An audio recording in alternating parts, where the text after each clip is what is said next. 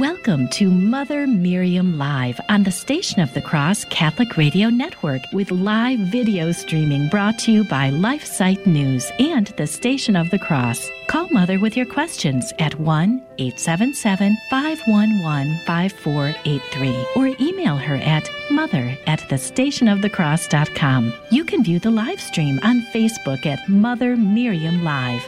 Now, here's Mother Miriam. Good morning, beloved family. How are you doing? Well, I pray always that you're doing well and trusting God who is on his throne. He doesn't leave his throne and nothing happens that he does not permit. Again, it may not be his doing his will, but he has permitted evil since the garden. It's a great, great mystery. And one of the great, puzzling, yet magnificent lines that we'll hear at the Easter Vigil again every year is, "Oh, happy fault." What do you mean, happy fault that plunged the world into sin? How could it be a happy fault? And the rest of that line says that brought us such a great Redeemer. Without sin, there would be no Savior. We wouldn't have a Savior. We wouldn't know of a Savior. He would still be God, but we wouldn't understand our need for him. And that's why he gave the law, and the Hebrew people couldn't keep it.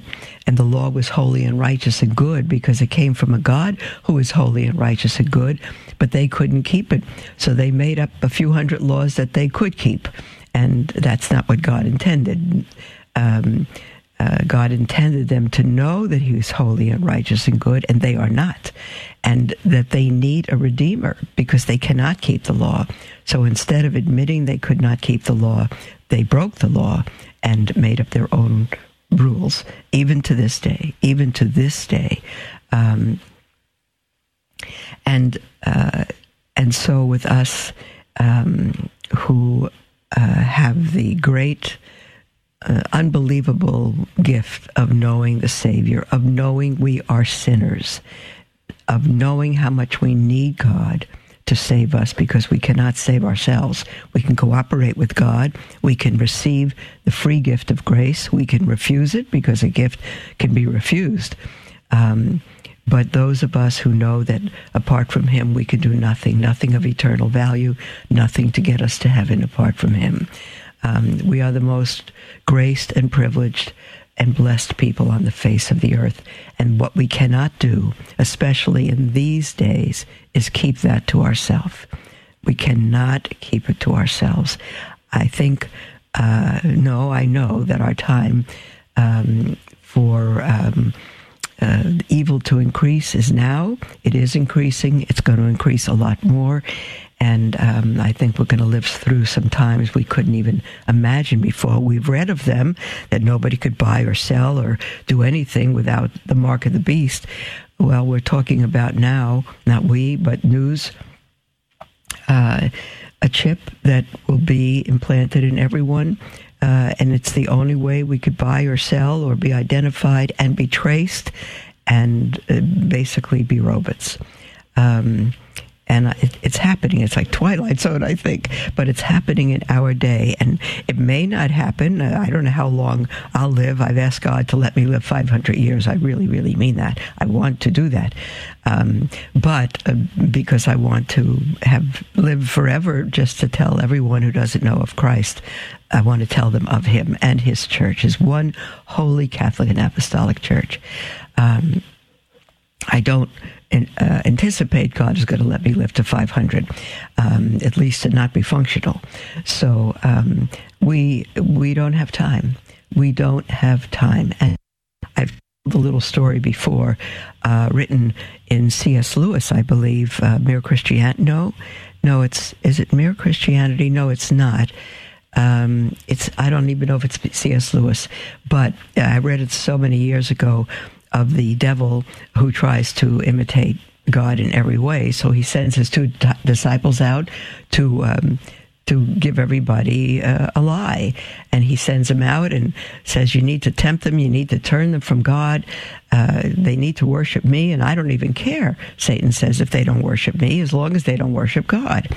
And so he sends them out, and they come back, And they say to him, two little junior disciples, and they say, we told him there was no God. We told him. And he said, no, you don't get it. That they know there's a God. They believe. These are Catholics. These are Christians. That's not going to move them. Go try again. So they went out. And they came back and they said, we told them the Bible wasn't God's word. We told him, don't trust it. It's made of man. And he said, no. You're talking about real Christians, believers. They know the Bible's God's word. You're not going to fool them that way. Would you put on your thinking caps and go out again? So they went out a third time and they came back and they said to Satan, the father of lies, their father, we told them there's time. He said, you got it now. Now you got it. Tell them there's time. Because there's no time. Tell them there's time. They won't. They'll relax. The neighbor's dying and going to hell. They won't. There's time. I'll tell them next year, maybe. I'll tell them when the time is right. Maybe I'll pray for them that someone will come and tell them. There's no time. There's no time. If you're in a room and it's on fire, and you're shy, and you say, I'm not an evangelist, I'm not outspoken, I can't tell anyone, they'll die. And you'll say, it won't be my fault, and I'll say, oh yes it will, because you knew the way out of the room, and they didn't, and you could have led them to the door. And you didn't. You are accountable. And the same thing with us with the gospel, beloved. Christ is the door. He is the door of the sheep. He is the way, the truth, and the life, and we know it. And how on earth can we withhold it from anyone else? There's a story of a missionary who went to China in the 1800s, and he brought them the gospel. And the head of one of their people, one of their groups, said, how long have you known this?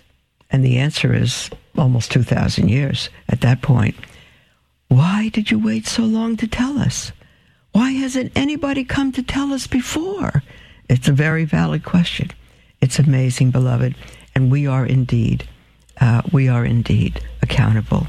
We are given everything to give away. We are stewards of the grace of God. And we cannot say, but I don't have this gift, I don't have that gift. God's not talking about gift. All he said is preach the gospel to every person. That's all.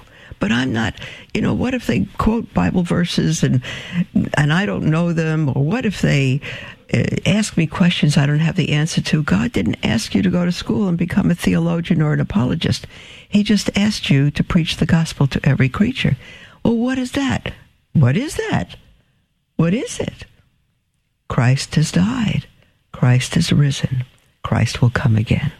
Tell them about your own conversion or your own belief. He's God. I'm a sinner. We're born into original sin. We're all going to hell. If we die, if we leave the world the way we've come into it, in sin, we will be in hell and separated from God forever. But Christ came to save us, to bring us to heaven. And without the shedding of blood, there's no remission of sin. There's no forgiveness. And the blood of animals and the sacrificial system that God gave the Hebrews couldn't ever save a soul. They were assigned to point to the true Lamb who one day come and take upon himself the sin of the world. And Christ came to earth, God in human flesh, and took upon our sins and died on the cross as the Lamb of God, the only acceptable sacrifice for our sins. And he died for us, and he rose from the dead to give life to all who will come to him. And the only way of salvation is through him. There's no other way. And to go through Christ is to go through his church, the one holy Catholic and Apostolic Church. It's not an invisible body of believers. It's a city set on a hill. And today, that city is an embarrassment to the world because the hierarchy and Catholics, clergy are disgracing the Catholic faith all over the world. But beloved, even if you're Protestant, don't say, see, I told you the Pope was the Antichrist. I told you the Catholic Church was a man-made system. No, you're wrong. The reason it's being so attacked is because it is the true church, and Satan knows that. And as Pope Paul VI said the last century, the smoke of Satan has entered the church because it is the church. The church. Christ established and promised to lead into all truth till the end of time. And he will, because the Catholic Church is perfect. It is without sin because it is Christ. It is his body. The members are doing a pretty bad job of living up to their calling. But it is the church that Christ established. It will last till the end of time, and there's no other name under heaven, says Luke in the book of Acts, by which we must be saved. That's Jesus Christ. And you cannot separate Christ from his church. We are his body. He is the head, not metaphorically, but absolutely, truly. And if you read the scriptures, that in the end times, faith will grow cold, men's hearts will go cold, bishop against bishop, even the elect, if possible, will lose the faith. And it's possible, because they're losing the faith. And unless they repent, they will also be in hell. It's been the message for 4,000 years, really, since the Garden of Eden. It's been the message 6,000 years since the garden. It's been the message of salvation. Repent and believe the gospel, the good news. And prior to Christ, if people obeyed God, they would be saved by the cross the same way people 2,000 years after the cross would be saved, by believing in the Savior. By believing in the Savior. The only Savior, the only way for you to be in heaven with God. And if you say, well, I don't believe in heaven, you have the freedom to not believe in heaven. But if you're not in heaven, the only other option is hell. It's not annihilation. It's hell. We'll be right back, dear ones.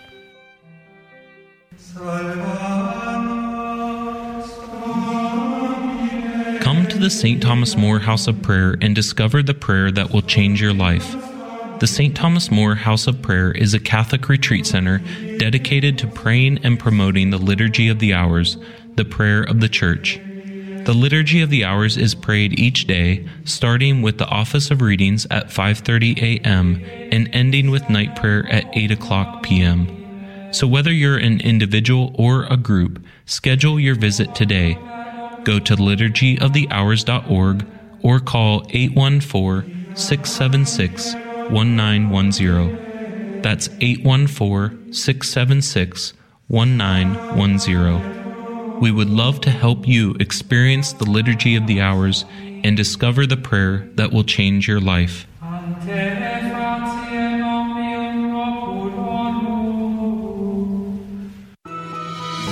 Hello, beloved. This is Mother Miriam, host of Mother Miriam Live. Like the Catholic Current and the many other programs that originate from the Station of the Cross, Divine Mercy in My Soul is all about the messages that Jesus revealed to St. Faustina. It is aired every Sunday morning at 11 Eastern and Tuesday nights at 8 p.m. Or you can listen anytime to Divine Mercy in My Soul on the iCatholic Radio mobile app. Don't let it be said, my dear friends, that you are not praying and sacrificing for souls, especially those in your own family, your loved ones, your beloveds, your friends, your relatives. We must pray. We can't even imagine people losing their souls in hell for all eternity. How could anybody even imagine that? Think about it. And then you'll pray more and more. That's Sermons for Everyday Living, weekdays from 6 to 7 a.m. Eastern on the Station of the Cross. Welcome to Mother Miriam Live on the Station of the Cross Catholic Radio Network with live video streaming brought to you by LifeSite News and the Station of the Cross. Call Mother with your questions at 1-877-511-5483 or email her at mother@thestationofthecross.com. Welcome back, beloved family, to Mother Miriam Live. We haven't even got back to This is the Faith by Canon Ripley, but we're going to now, and the section we're on is the sources of faith, and first the scriptures. And That's what we were speaking about with Satan's disciples, their temptation to people to say, number one, there's no God. And he said, forget that one. They know there's a God. And secondly, we told them that the scriptures aren't true. They're man-made. And he said, no, they know they're true. And the third, he said, there's time. And he said, now you got it. There's no time. But secondly, the middle one was to tempt people to think that the scriptures are man-made and not the very word of God.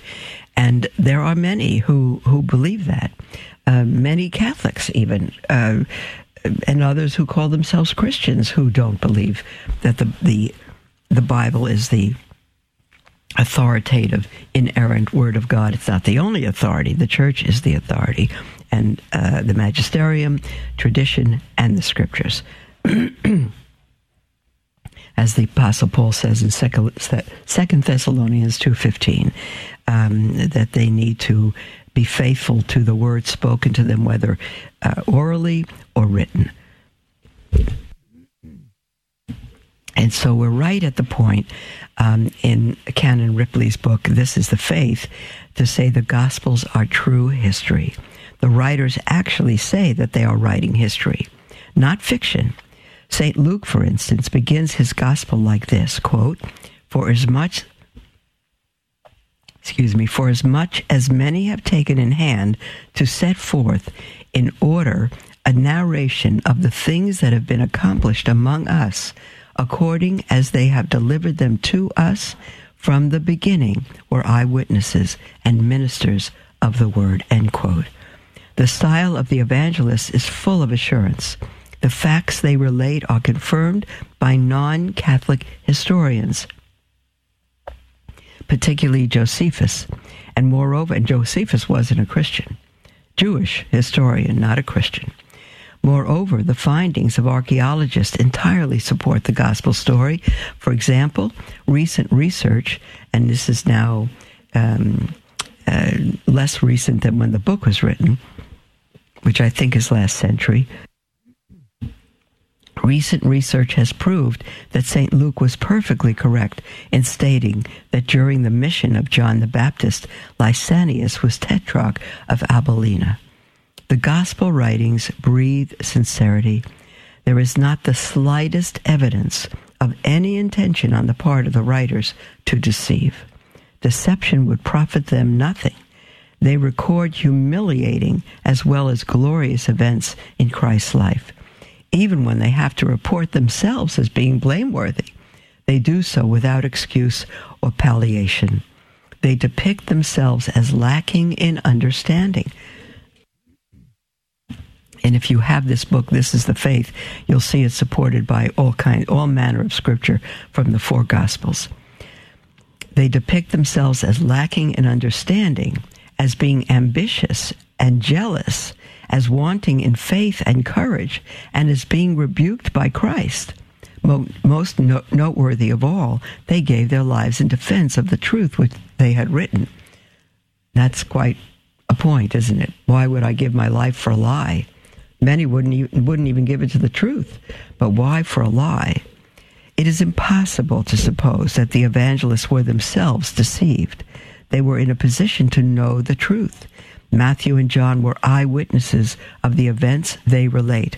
Mark was the secretary to St. Peter and had St. Peter's evidence, and Luke had that of St. Paul and the other apostles, plus he was a close friend of the Blessed Mother. In fact, there's a particular magnificent icon of Our Lady and her divine Son holding him that is said to be painted by St. Luke. The first icon ever written was by St. Luke.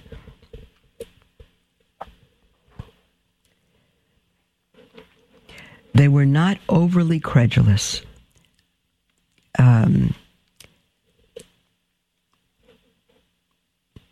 In the spirit of the times, they did not expect a spiritual Messiah, but one who would establish a temporal kingdom and free Israel from the power of Rome.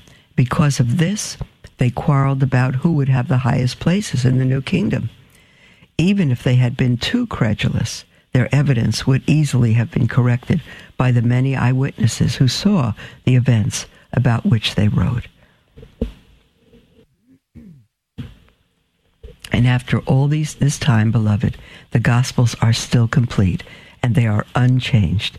It has already been stated that it would be possible to piece together almost the whole of the Gospels from quotations appearing in the works of the earliest Christian writers. Those quotations are from the Gospels as we know them today. Copies of the originals of these works are still extant and date back to the 4th and 5th centuries. Their text is substantially the same as that which we use. Further, the most ancient translations, the Latin and Syriac of the 2nd century, the Coptic of the 3rd, and the Gothic and Armenian versions of the 4th and 5th centuries lead to the same conclusion. It is, too, a matter of history that the Church has always guarded the sacred books most carefully and rejected anything save what was inspired. And beloved, in the 4th and 5th centuries, it was the Catholic Church, bishops and popes, who put together the canon of Scripture. There were no Protestants. It was the Catholic Church, councils of Hippo and Carthage, that put together the canon of Scripture. And it was Martin Luther in the 16th century that single-handedly took out more than seven books of the Old Testament and wanted to throw out a few of the New, and people stopped him. Our Lord, who wrote the Scriptures through the power of the Holy Spirit, superintended upon men, the apostles, is the one who said that he would lead us into all truth until the end of time, and the same Holy Spirit that guided the writing of the Scriptures has kept them intact through all these years. The Bible indeed is the inspired, that is God-breathed, is the inspired Word of God. The Catholic Church has always regarded the Bible as the inspired Word of God, and she, the Church, the bride of Christ, she demands that all her children accept the Bible as such. The Scriptures themselves frequently claim to be divine in their origin. In both the Old and New Testaments, there are passages which are described as coming from God. For example, in Exodus, and the Lord said to Moses, "Write this for a memorial in a book." And again, "Write these words by which I have made a covenant both with thee and with Israel." And in the New Testament,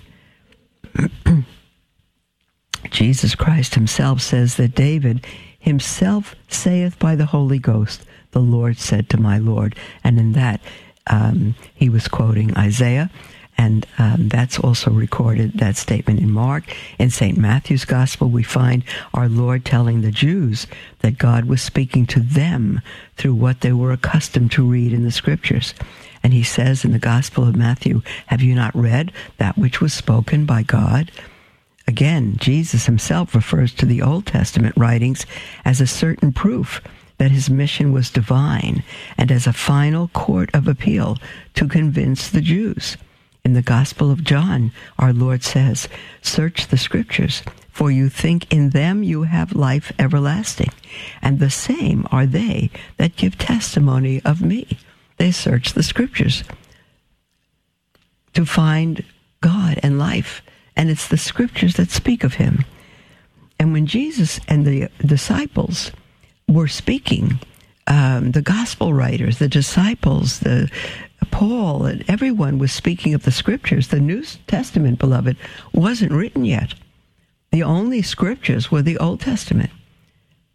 And what he's saying is that every word of the Old Covenant speaks of him. And I'll go beyond. Every piece of furniture in the tabernacle, every feast, everything in the Old Testament points to Christ. Everything is assigned to him. The Aaronic priesthood, Aaron's priesthood, points to the true high priest, and so forth. Jesus is the new Moses. Matthew says, "How then shall the scriptures be fulfilled, that so it must be done?" And John says, "The words of scripture cannot be broken."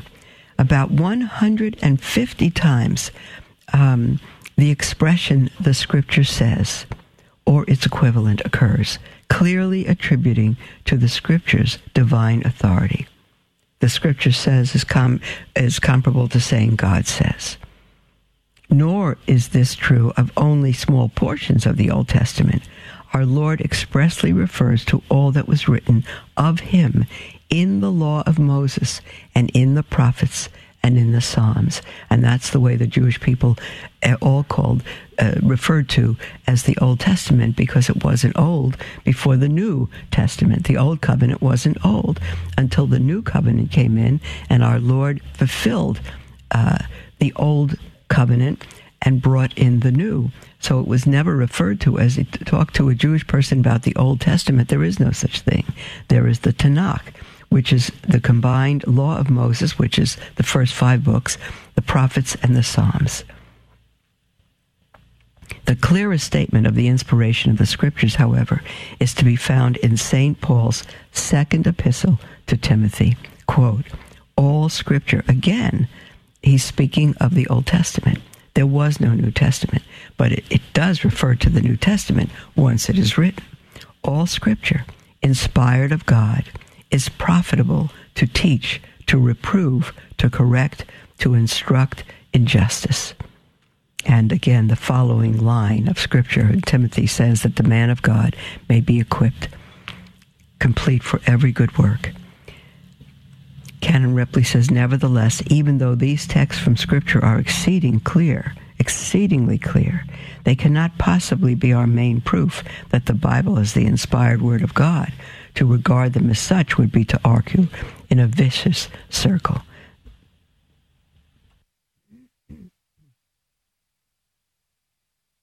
Consider also the fact that the Bible is infinitely superior to all other sacred books, that the most searching criticism has proved it to be always historically accurate, and that is obviously supernatural in character. But even these facts are not the principal criteria for determining the inspiration of the sacred books. And we will tell you the principal criteria of that. Will keep you in suspense till tomorrow, but many of you know what that is. There's the music for our break, beloved, and we will come back right after the break to take your calls, your texts, your emails, and toll free. The number is 1-877-511-5483, or email at mother@thestationofthecross.com. We'll be right back.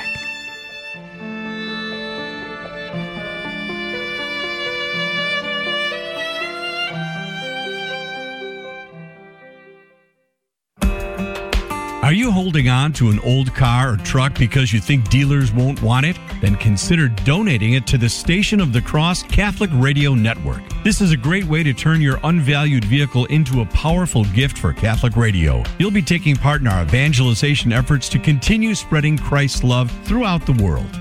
Our Lord uses Catholic radio to draw more people to himself, and one of the best ways to support the Station of the Cross is by contributing to our vehicle donation program. The process is safe and simple. Your generosity will greatly benefit our mission to bring the truths of the Catholic faith to countless listeners. To find out more or to donate your vehicle today, visit thestationofthecross.com or call 1-866-628-CARS.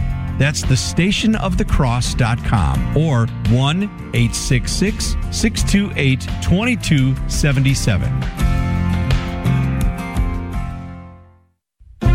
Hello, this is Father Frank Pavone of Priests for Life. Another woman has died from so-called safe and legal abortion in New York City. Complications from the abortion required a 37-year-old woman to be transferred to a hospital where she later died after bleeding heavily. We are talking here about legal clinics, not back alleys. Making abortion legal did not make it safe. And the sooner the public understands that, the better. This is Father Frank Pavone, National Director of Priests for Life. Help bring many more people closer to our Lord by letting them know about Catholic radio. One of the simplest ways to promote Catholic Radio is by displaying a bumper magnet on your car. Order your free bumper magnets at thestationofthecross.com. We'd be happy to send bumper magnets for your listening area so that others can come to know the Lord. That's thestationofthecross.com. Thank you for sharing Catholic Radio on the road. Welcome to Mother Miriam Live on the Station of the Cross Catholic Radio Network with live video streaming brought to you by LifeSite News and the Station of the Cross. Call Mother with your questions at 1-877-511-5483 or email her at mother@thestationofthecross.com. Welcome back, beloved, to Mother Miriam Live. I've said so often, this is our half hour together and my favorite part of the program.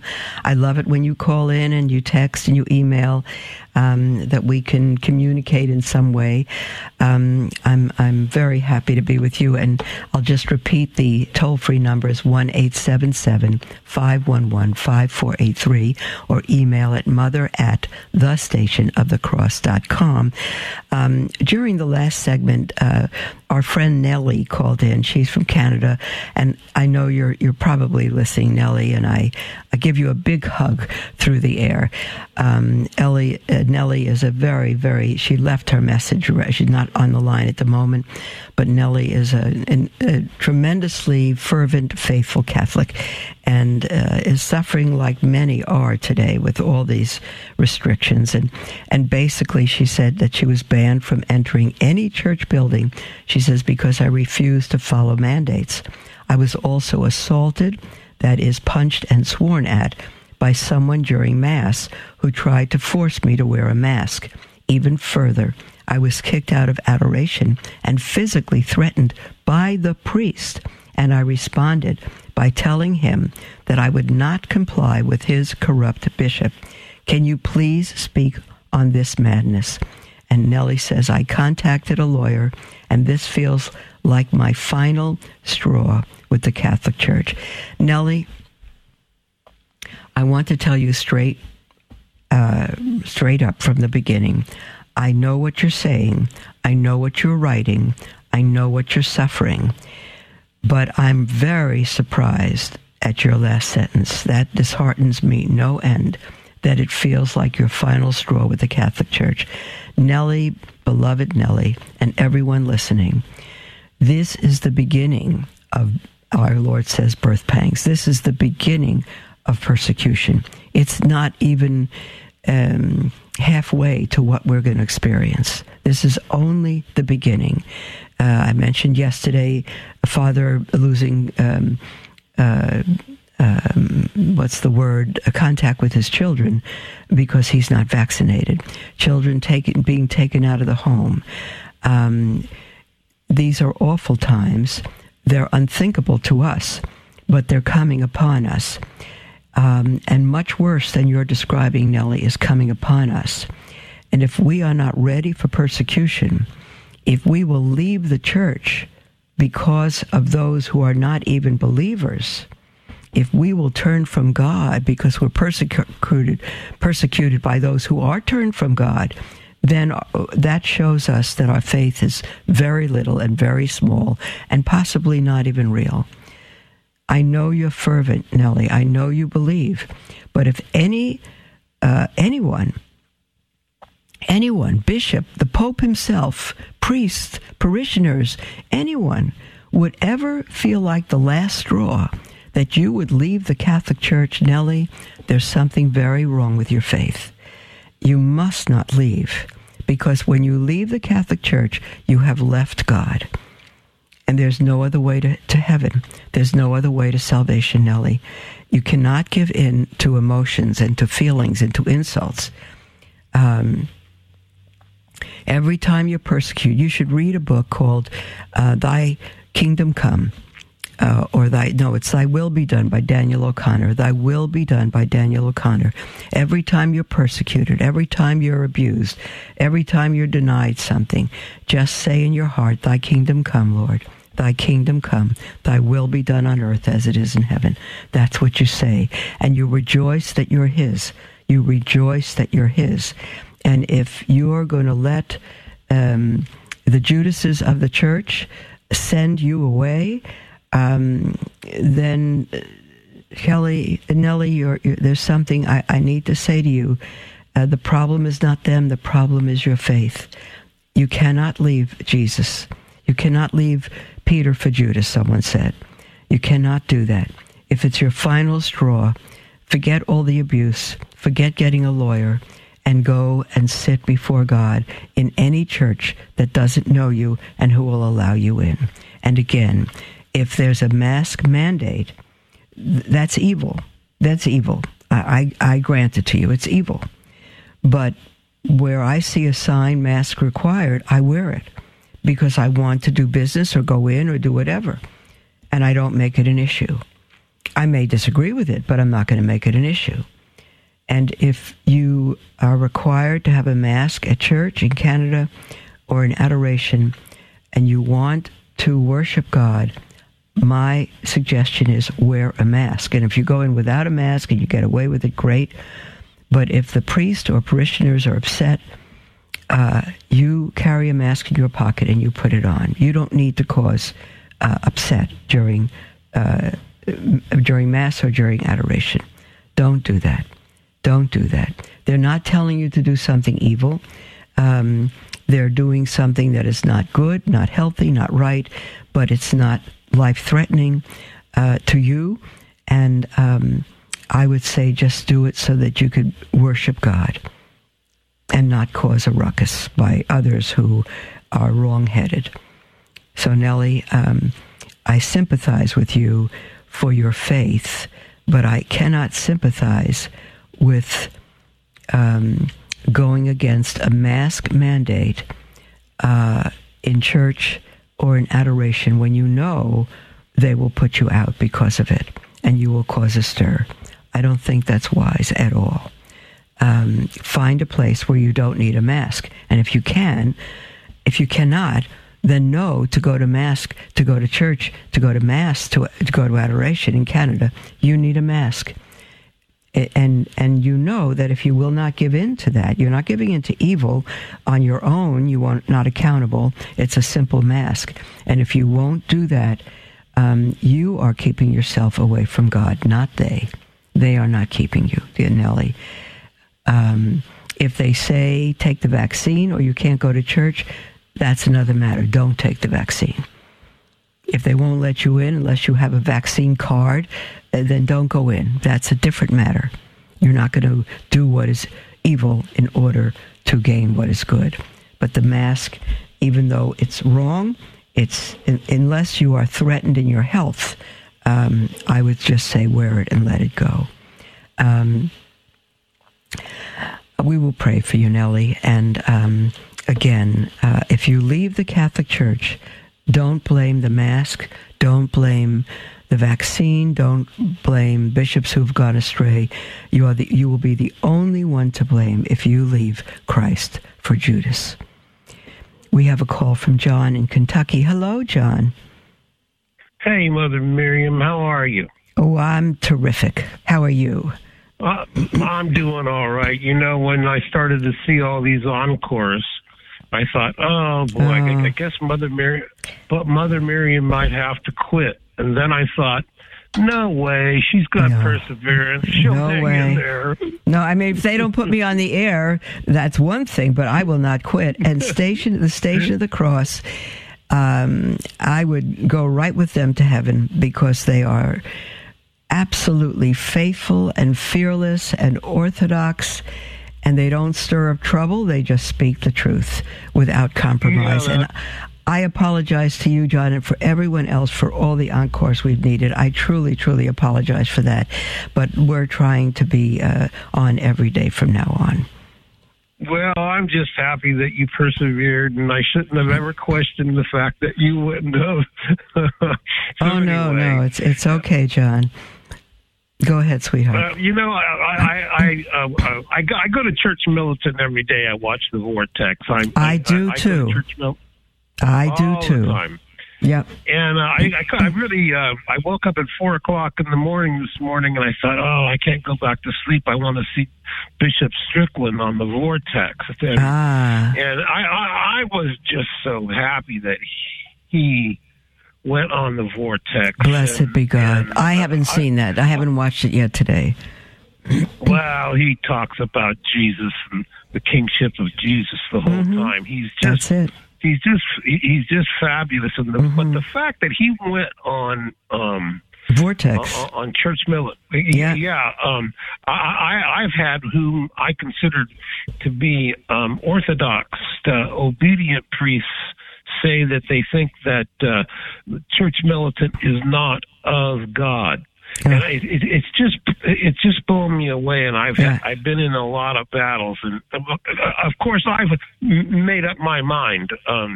I'm part of Church Militant. How can we not be part of the Church Militant? There you go. So, that's it. I was just wondering what you thought of him going on there. I think it's fantastic. I think Bishop Strickland going on Church Militant is absolutely fantastic and a tremendous encouragement to Michael Voris and the whole staff there.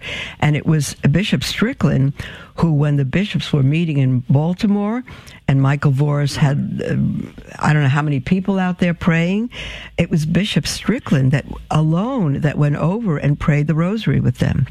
He's a holy man of God. He's not fearless. He fears God and nothing else. So, beautiful bishop. A few times in the interview, you will notice Bishop Strickland always says, "Listen, I'm nothing. I'm no one." And that's what makes him great to me. Of course. He understands that in comparison to Jesus Christ, who is God, he's nothing. It's like in scriptures, he's a puff of smoke. That's right. We are nothing. That's right. And I've even heard him apologize for things before. So I know. True humility is seeing things sanely. It's being sane. That is to not think more highly of yourself, to not think lower of yourself, just to see things as God sees them. And that's Bishop Strickland. He's a humble man. I personally also think that that's a great virtue of Michael Voris as well. That he's sane. When I want to hear things sanely, that is as they are, I can listen to Michael Voris because he does not compromise and he sees clearly what is evil. Right, exactly right. Mother, when I was on hold, I think that I'm going to disagree with you for really the very first time. I never. Okay, go ahead, John. I won't wear a mask in a church, in Catholic church. I just won't do it. To me, it embarrasses me in front of Jesus. And me neither, John. If I have to wear a mask. No, this is the point. I won't wear a mask either, and you say you won't go in if you have to wear a mask. The difference with Nellie is that she goes in and won't wear a mask. That's the point. If I have to go to a church and it says mask required, I won't go. I'll find something else, somewhere else. But Nellie goes and causes a tremendous stir because she does go despite the mandate and causes a stir, and they put her out. That's the difference. Okay, because now see, you're 100% with me now. See that? There you go. I always was. What do you think? That's how things John, work. if you ever disagree with me, I want you to call in and tell me where I'm wrong. No. In fact, I wouldn't have said anything except I was on hold listening. I guess I misunderstood. Okay. God bless you. You too, Mother dear Miriam. You were a huge influence in my conversion. Oh, blessed be God forever, dear John. God bless you, dear one, and a blessed Lent coming up to you. There's the music for our second break, or our third break, our last break. So again, you'll have 10 minutes when we come back, dear ones. It'll be our last segment, and call in with anything on your heart at all. Toll free, 1-877-511-5483, or email at mother@thestationofthecross.com. We'll be right back.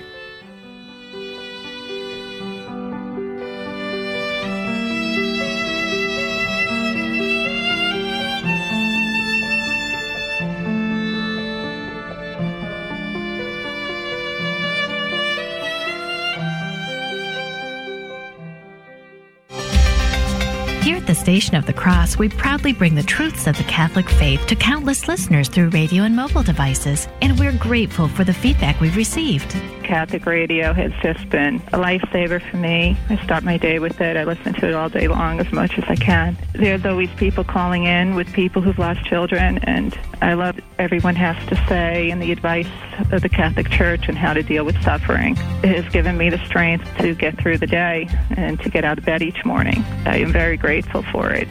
Catholic radio to me has been very informative on my religion. It has informed me of many things that I wasn't aware of or should have been aware of, and I've enjoyed it very much listening to it. If you've been blessed by listening to the Station of the Cross, let us know. Call 1-877-888-6279, extension 112. Then share your testimonial with us.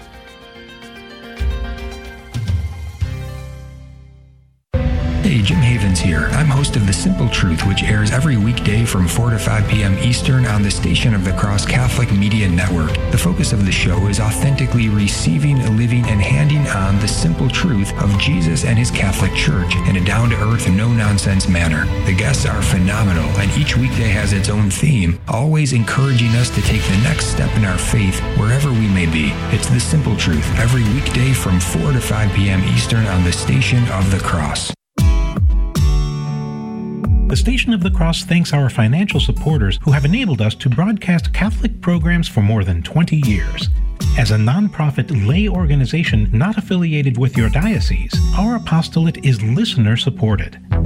Through your generosity, we're able to inspire countless listeners with the gospel message and help lead them to a parish to be spiritually nourished by the sacraments.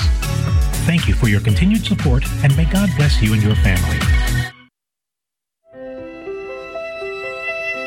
Welcome to Mother Miriam Live on the Station of the Cross Catholic Radio Network, with live video streaming brought to you by LifeSite News and the Station of the Cross. Call Mother with your questions at 1-877-511-5483 or email her at mother@thestationofthecross.com. Welcome back, dear ones, to Mother Miriam Live. This is our last segment. We have about 10 minutes, and our lines are wide open.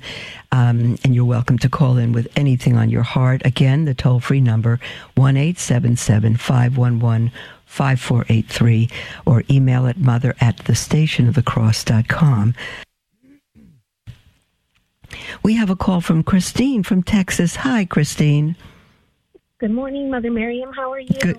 I'm wonderful, Christine. How are you? How are you yourself? I find myself at a state in life that very depressed. Oh, I'm so sorry, Christine. Thank you. I'm very thankful for you and your show and all that you do in prayer and all the works you do as well. Thank you. I recently found out. Well, it's not too recent. It was last June that my husband had an addiction to pornography.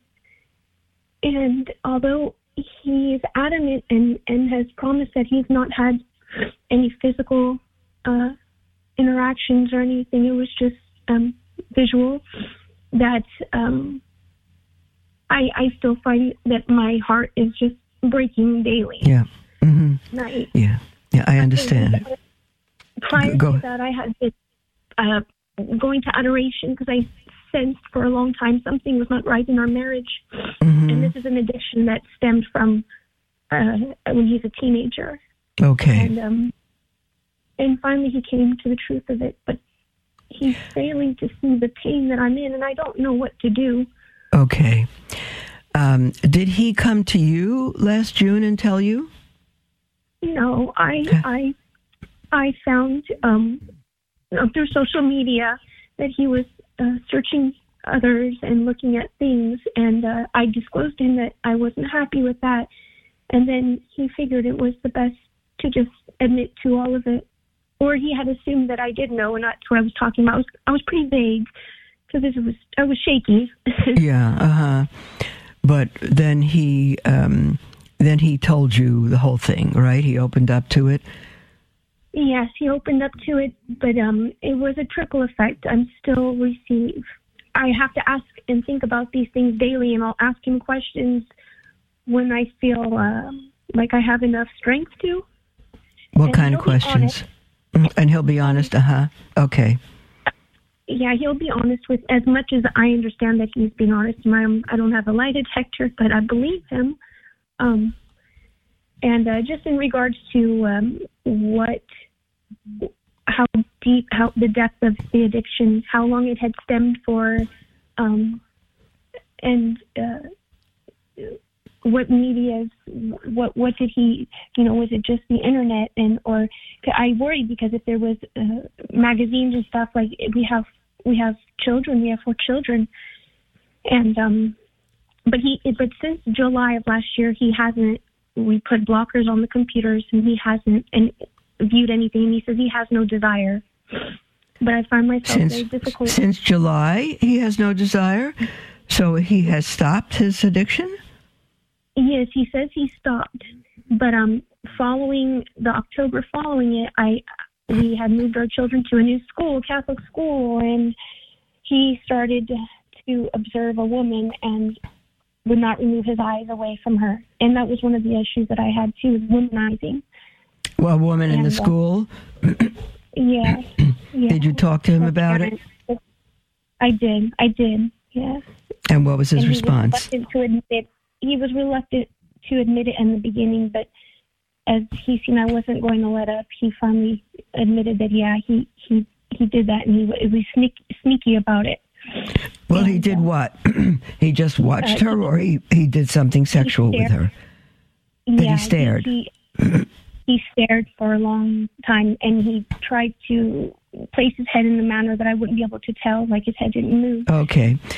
Christine. He what? He traced her with his eyes. Yes, I understand. Christine, I'm going to suggest a very hard thing for you. You are in pain because your husband doesn't know. You want him to know the pain you have been caused, right? Well, more so is I want him to. He's my only one. I want us to heal together, and I feel he just wants me to heal that he's already healed. But yet, okay, so that's Christine, things that he's not, and I'm afraid. I understand. You need to reverse your emotions, not for your pain toward yourself, but pain toward him. Childhood addictions often come back in our adult life. And when a husband is honest enough and brave enough to admit that to his wife, the response should be a great deal of love and sympathy. Not personal, not taking it personally, not being hurt, not focusing, turning it on yourself that you're the victim. You're not the victim. He is the victim. And we need to understand how strong a hold addictions have on us. And we can stop them for a while. We can overcome them through acts of our will, through God's grace, through programs, through other means of help. But they can haunt us the rest of our lives. And in certain periods of our life where our guards are down or we're needy in some way, we can be susceptible to them again. You, sweetheart, need to care more about your husband's pain and his addiction than the effect it has on you. Till death do you part. You suffer with one another. But don't be angry and don't have pity for yourself. All of that. And again, don't take it personally. Know that your husband has an addiction. And just like an alcoholic or anyone else with an addiction, they can be cured. And it could be 50 years that passes by, and all of a sudden, again, the guard could be down, or they could be suffering something. They can feel alone. They could feel worthless, and they can return to that addiction again because it's... one psychologist once said it's kind of a homesickness because as a teenager, there's a certain comfort in that. It's sin, it's not healthy, all of that, but there's a comfort, there's a pleasure in that. And often people that are addicted, pornography, alcohol, drugs, other things, when they return to them, they're returning home. It's a homesick. They're returning home to what is a feeling of, is what's known to them. I was a jail chaplain for 10 years in my Protestant years, and the women who were released from jail, they were back in 3-4 months because it was home to them, or they were back living under a bridge.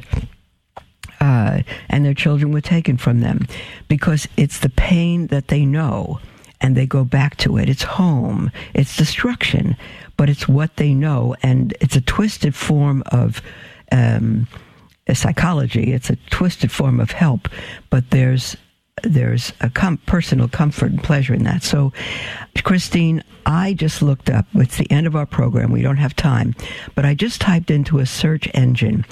If you have a pen, write this down. Catholic help for husband's pornography addiction. Catholic, make sure you have the word Catholic.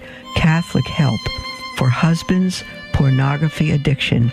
And there is one site after another, all Catholic and all excellent, and they will help you to help yourself and to help him. Only with love. Okay, only with love. You don't want him to feel sorry for you. You want to have empathy and comfort for him. Be a heroic wife in this matter, Christine. All right, sweetheart. I'm sorry, it's the end of the program. We'll speak with you tomorrow. Okay, God bless you.